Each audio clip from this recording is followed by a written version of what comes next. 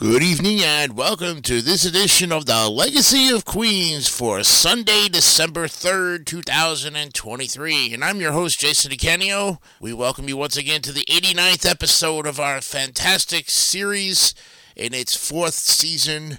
And hope you had a fantastic Thanksgiving as well, as we now move into December and getting ready for Christmas. Well, tonight on our program, we're tributing a gentleman who had a fantastic career, and he did a lot in his time.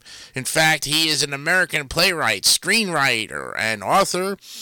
He wrote more than 30 plays and nearly the same number of movie screenplays, mostly film adaptations of his plays.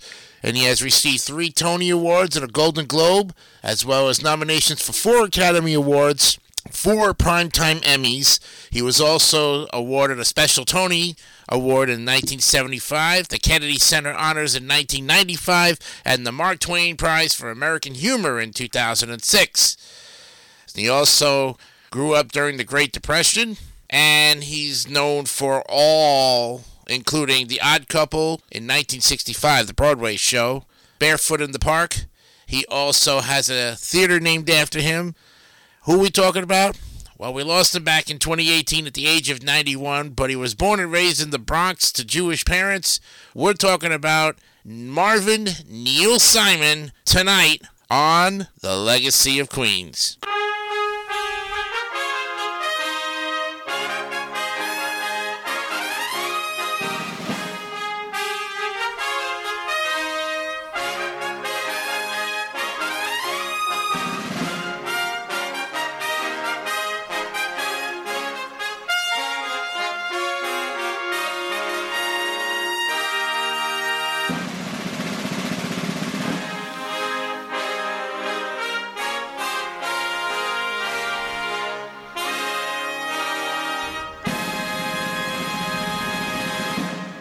It's Sunday evening, and this is December 3rd, 2023, and I'm your host, Jason DeCanio, for the 89th episode of The Legacy of Queens. Well, Neil Simon was born on July 4th, 1927, in the Bronx, New York City, to Jewish parents. His father, Irving Simon, was a garment salesman, and his mother, Mammy Levy Simon, was mostly a homemaker. Neil had one brother, 8 years his senior, television writer and comedy teacher, Danny Simon, and he grew up in Washington Heights, Manhattan, and graduated from DeWitt Clinton High School when he was 16. He was nicknamed Doc, and the school yearbook described him as extremely shy. Simon's childhood was marked by his parents' tempestuous marriage and the financial hardship caused by the Depression. Sometimes at night he blocked out their arguments by putting a pillow over his ears. His father often abandoned the family for months at a time, causing them further financial and emotional suffering. And as a result, the family took in boarders, and Simon and his brother Danny were sometimes forced to live with different relatives. Well, during an interview with writer Lawrence Grobel, Simon said, "To this day, I never really knew what the reason for all the fights and battles were about between the two of them. She'd hate him and be very angry, but he would come back and she would take him back. She really loved him." Simon has said that one of the reasons he became a writer was to fulfill a need to be independent of such emotional and family issues, a need he recognized when he was 7 or 8. "I'd better start taking care of myself somehow. It made me strong as an independent person. I think part of what made me a comedy writer is the blocking out of some of the really ugly, painful things in my childhood and covering it up with a humorous attitude, doing something to laugh until I was able to forget what was hurting." He was able to do that at the movies, in the work of stars like Charlie Chaplin, Buster Keaton, and Laurel and Hardy. "I was constantly being dragged out of movies for laughing too loud." Simon acknowledged these childhood films as his inspiration. "I wanted to make a whole audience fall onto the floor, writhing and laughing so hard that some of them pass out." He made writing comedy his long-term goal and also saw it as a way to connect with people. "I was never going to be an athlete or a doctor." And he began writing for pay while still in high school. At the age of 15, Simon and his brother created a series of comedy sketches for employees at an annual department store event. To help develop his writing skill, he often spent 3 days a week at the library reading books by famous humorists such as Mark Twain, Robert Benchley, George S. Kaufman, and S.J. Perelman. Soon after graduating from high school, he signed up with the Army Air Force Reserve at New York University, and he attained the rank of corporal and was eventually sent to Colorado. During those years in the reserve, Simon wrote professionally, starting out as a sports editor, and he was assigned to Lowry Air Force Base during 1945 and attended the University of Denver from 1945 to 46.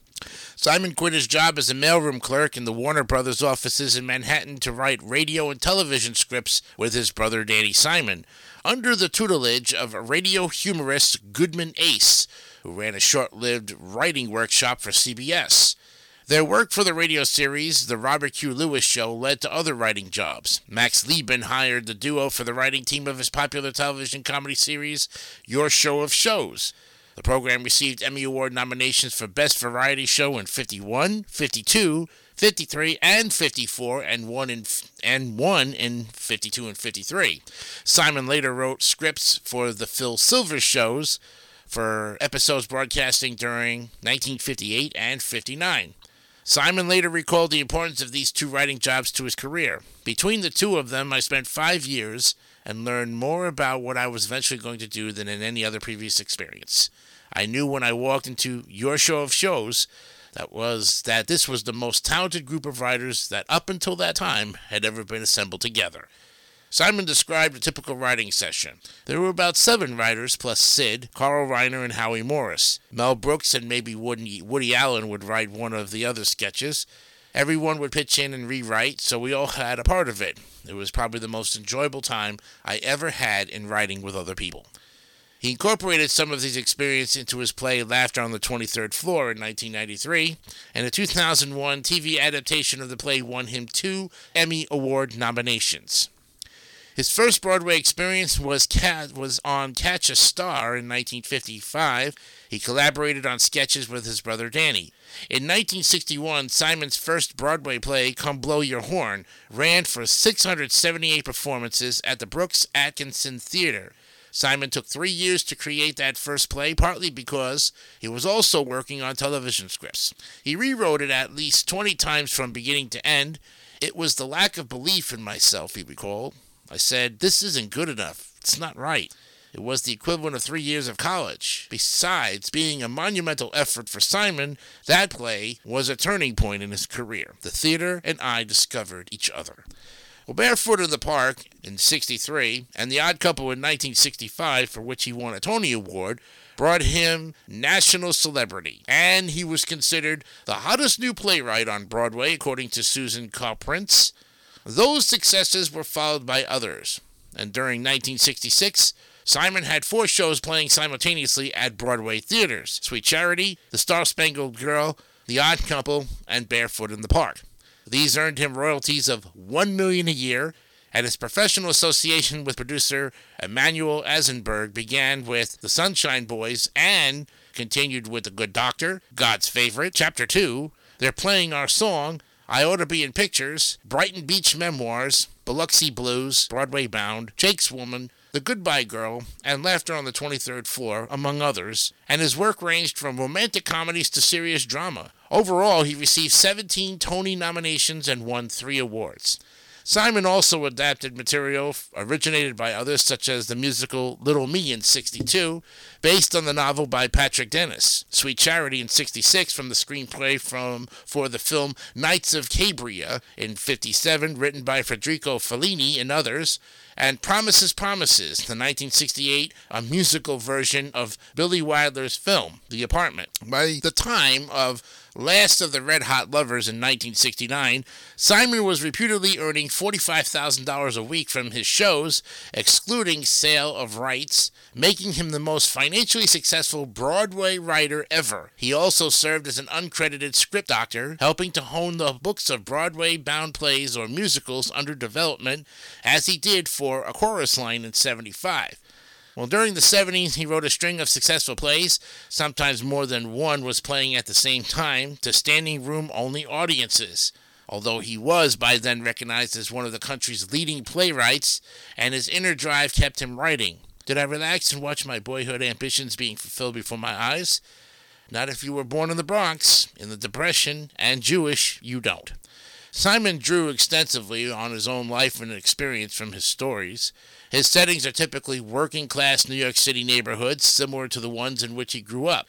In 1983, he began writing the first of 3 autobiographical plays, Brighton Beach Memoirs in 1983, which would be followed by Biloxi Blues in 1985, and Broadway Bound in 1986. He received his greatest critical acclaim for this trilogy, and he received a Pulitzer Prize for his follow-up play Lost in Yonkers in 1991, which starred Mercedes Ruehl and was a success on Broadway.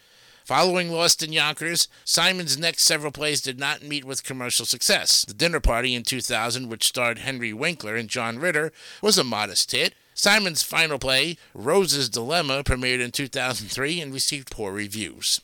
Simon is credited as playwright and contributing writer to at least 49 Broadway plays. Simon chose not to write the screenplay for the first film adaptation of his work, Come Blow Your Horn in 1963, preferring to focus on his playwriting. However, he was disappointed with the picture, and thereafter tried to control the conversion of his works. He wrote screenplays for more than 20 films and received 4 Academy Award nominations for The Odd Couple, The Sunshine Boys, The Goodbye Girl, and California Suite. Other movies include The Out-of-Towners in 70 and Murder by Death in 76.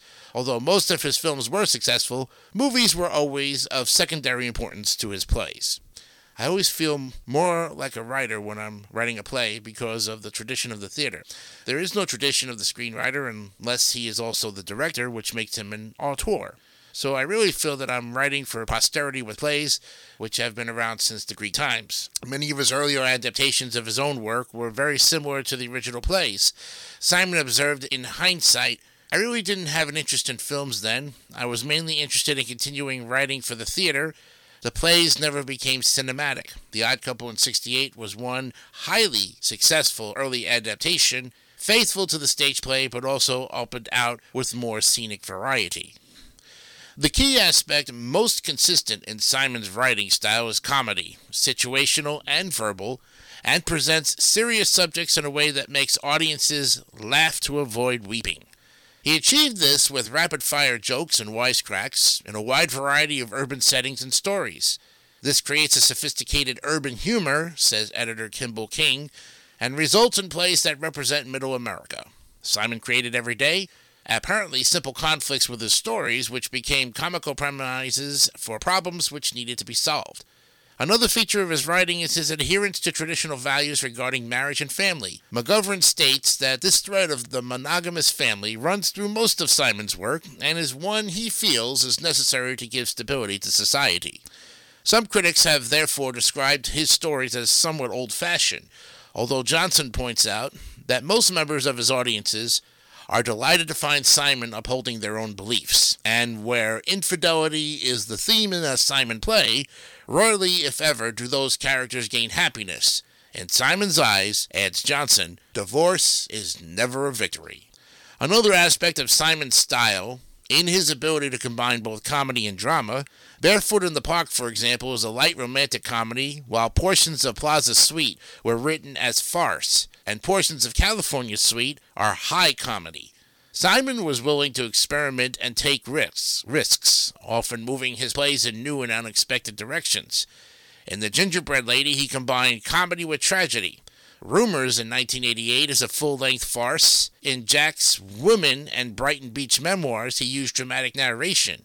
In The Good Doctor, he created a pastiche of sketches around various stories by Chekhov. And Fools in 1981 was written as a fairy tale romance similar to stories by Sholem Aleichem.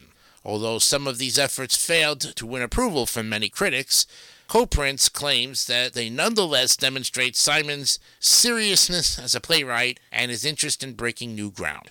His characters are typically imperfect, unheroic figures who are at heart decent human beings, according to Koprinz, and she traces Simon's style of comedy back to that of Meander, a playwright of ancient Greece. Meander, like Simon, also used average people in domestic life settings and also blended humor and tragedy into his themes. Many of Simon's most memorable plays are built around two character scenes, as in segments of California Suite and Plaza Suite. Before writing, Simon tried to create an image of his characters. He said that the play Star-Spangled Girl, which was a box office failure, was the only play I ever wrote where I did not have a clear visual image of the characters in my mind as I sat down at the typewriter. He considered character building an obligation, stating that the trick is to do it skillfully. While other writers have created vivid characters, they have not created nearly as many as Simon did. Simon has no peers among contemporary comedy playwrights, stated biographer Robert Johnson. His characters often amuse the audience with sparkling zingers, made believable by Simon's skillful writing of dialogue. He reproduces speech so adroitly that his characters are usually plausible and easy for audiences to identify with and laugh at. His characters may also express serious and continuing concerns of mankind rather than purely topical material. McGovern notes that his characters are always impatient with phoniness, with shallowness, with amorality, adding that they sometimes express implicit and explicit criticism of modern urban life with its stress, its vacuity, and its materialism. However, Simon's characters are never seen thumbing their noses at society. Theater critic John Lahr believes that Simon's primary theme is the silent majority, many of whom are frustrated, edgy, and insecure. Simon's characters are likable and easy for audiences to identify with. They often have difficult relationships in marriage, friendship, or business as they struggle to find a sense of belonging. And according to biographer Edith McGovern, there is always an implied seeking for solutions to human problems through relationships with other people. And Simon is able to deal with serious topics of universal and enduring concern while still making people laugh. McGovern adds that one of Simon's hallmarks is his great compassion for his fellow human beings, an opinion shared by author Alan Cooper, who observes that Simon's plays are essentially about friendships, even when they are about marriage or siblings or crazy aunts. And many of Simon's plays are set in New York City, with a resulting urban flavor. Within that setting, Simon's themes include marital conflict, infidelity, sibling rivalry, adolescence, bereavement, and fear of aging. And despite the serious nature of these ideas, Simon always manages to tell the stories with humor, embracing both realism and comedy. He would tell aspiring comedy playwrights not to try to make it funny, try and make it real, and then the comedy will come. When I was writing plays, he said, I was almost always, with some exceptions, writing a drama that was funny. I wanted to tell a story about real people. Simon explained how he managed this combination. My view is, how sad and funny life is, I can't think of a humorous situation that does not involve some pain. I used to ask, what is a funny situation? Now I ask, what is a sad situation, and how can I tell it humorously? His comedies often portray struggles with marital difficulties or fading love, sometimes leading to separation, divorce, and child custody issues. And after many twists in the plot, the endings typically show renewal of the relationships. Politics seldom plays in Simon's stories, and his characters avoid confronting society as a whole, despite their personal problems. Simon is simply interested in showing human beings as they are, with their foibles, eccentricities, and absurdities. Drama critic Richard Eder noted that Simon's popularity relies on his ability to portray a painful comedy, where characters say and do funny things in extreme contrast to the unhappiness they are feeling. Simon's plays are generally semi-autobiographical, often portraying aspects of his troubled childhood and first marriages.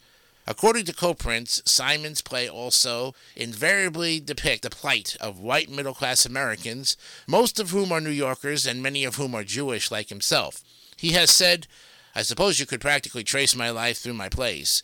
In Lost in Yonkers, Simon suggests that necessity of a loving marriage, as opposed to his parents, and how children who are deprived of it in their home end up emotionally damaged and lost. According to co-prints, Simon's Jewish heritage is a key influence on his work, although he is unaware of it when writing. For example, in the Brighton Beach trilogy, she explains, the lead character is a master of self-deprecating humor, cleverly poking fun at himself and at his Jewish culture as a whole. Simon himself has said that his characters are people who are often self-deprecating and who usually see life from the grimmest point of view, explaining, I see humor in even the grimmest of situations, and I think it's possible to write a play so moving it can tear you apart and still have humor in it. This theme in writing, notes co-prints, belongs to a tradition of Jewish humor, a tradition which values laughter as a defense mechanism and which sees humor as a healing, life-giving force. During most of his career, Simon's work received mixed reviews, with many critics admiring his comedy skills, much of it a blend of humor and pathos. Other critics were less complimentary, noting that much of his dramatic structure was weak and sometimes relied too heavily on gags and one-liners. And as a result, notes co-prints, literary scholars had generally ignored Simon's early work, regarding him as a commercially successful playwright rather than a serious dramatist. Clive Barnes, theater critic for the New York Times, wrote that, like his British counterpart Noel Coward, Simon was destined to spend most of his career underestimated, but nonetheless very popular. This attitude changed after 1991 when he won a Pulitzer Prize for drama with Lost in Yonkers. McGovern writes that seldom has even the most astute critic recognized with what depths really exist in the plays of Neil Simon. When Lost in Yonkers was considered by the Pulitzer Advisory Board, board member Douglas Watt noted that it was the only play nominated by all 5 jury members and that they judged it a mature work by an enduring and often undervalued American playwright. McGovern compares Simon with noted earlier playwrights, including Ben Jonson, Molière, and George Bernard Shaw, pointing out that those playwrights had successfully raised fundamental and sometimes tragic issues of universal and therefore enduring interest without eschewing the comic mode. She concludes, "It is my firm conviction that Neil Simon should be considered a member of this company, an invitation long overdue." McGovern attempts to explain the response of many critics.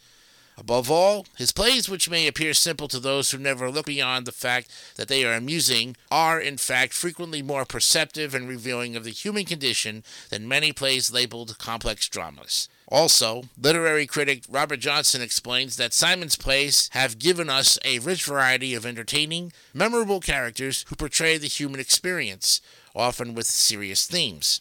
And although his characters are more lifelike, more complicated, and more interesting than most of the characters audiences see on stage, Simon has not received as much critical attention as he deserves. Lawrence Grobel, in fact, calls him the Shakespeare of his time and possibly the most successful playwright in history. He states, Broadway critic Walter Kerr tries to rationalize why Simon's work has been underrated, because Americans have always tended to underrate writers who make them laugh.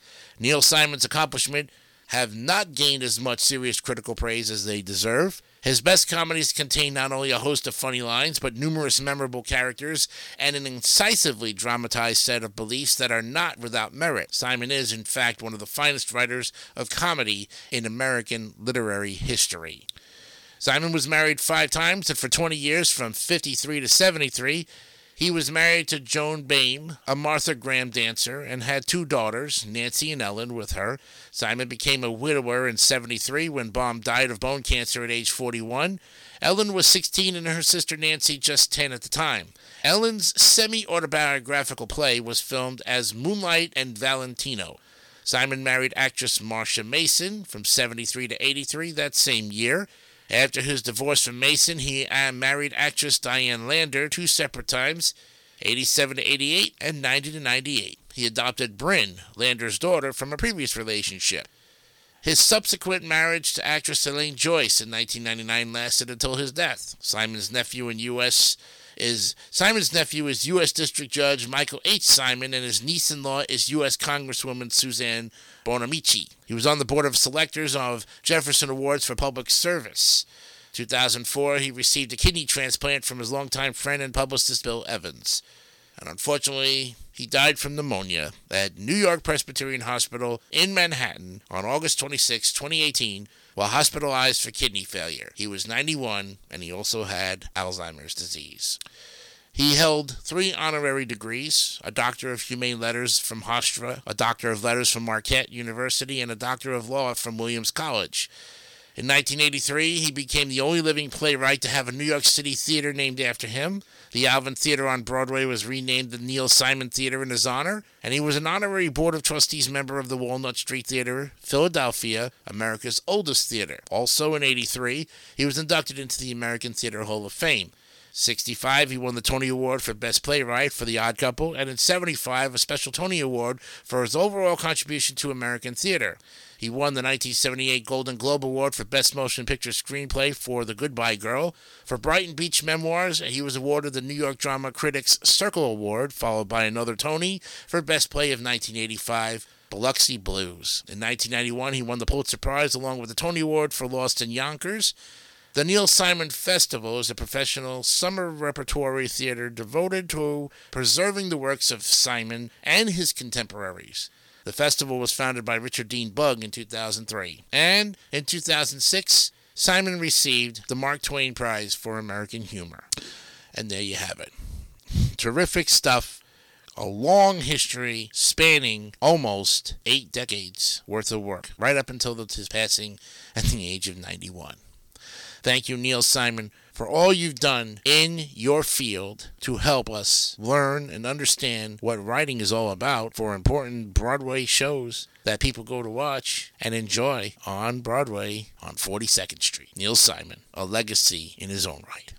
Next week on the program, episode 90, we'll look at the man who basically was the American actor, stand-up comedian, director, screenwriter, and author whose career spanned 7 decades. He was the recipient of many awards and honors, including 11 Primetime Emmys, a Grammy, and the Mark Twain Prize for American Humor. And he was inducted into the Television Hall of Fame in 1990. You've probably seen him with working with Sid Caesar and Caesar's Hour, writing alongside Mel Brooks and Neil Simon and Woody Allen. And he teamed up with Brooks, and together they released several iconic comedy albums, beginning with 2,000 Years with himself and Mel Brooks. He was also the creator and producer of The Dick Van Dyke Show, which ran from 61 to 66, and which he also produced and acted in. Remember we did Rob Reiner? Well, we're going to do his father next Sunday on episode 90 of The Legacy of Queens. Carl Reiner passed away at the age of 98 back in 2020. Bronx, New York is where he was born. We'll look at Carl Reiner next week on the program. Thank you again for joining me. I'm Jason DeCanio. Remember, be honest, be real, and always remember to keep it simple, stupid. Yes. We'll see you next week. Have a good one. And don't forget, of course, to keep us up to date. And, of course, join us for DMS 3000 News Live all this week on the David 3000 Network. Good night.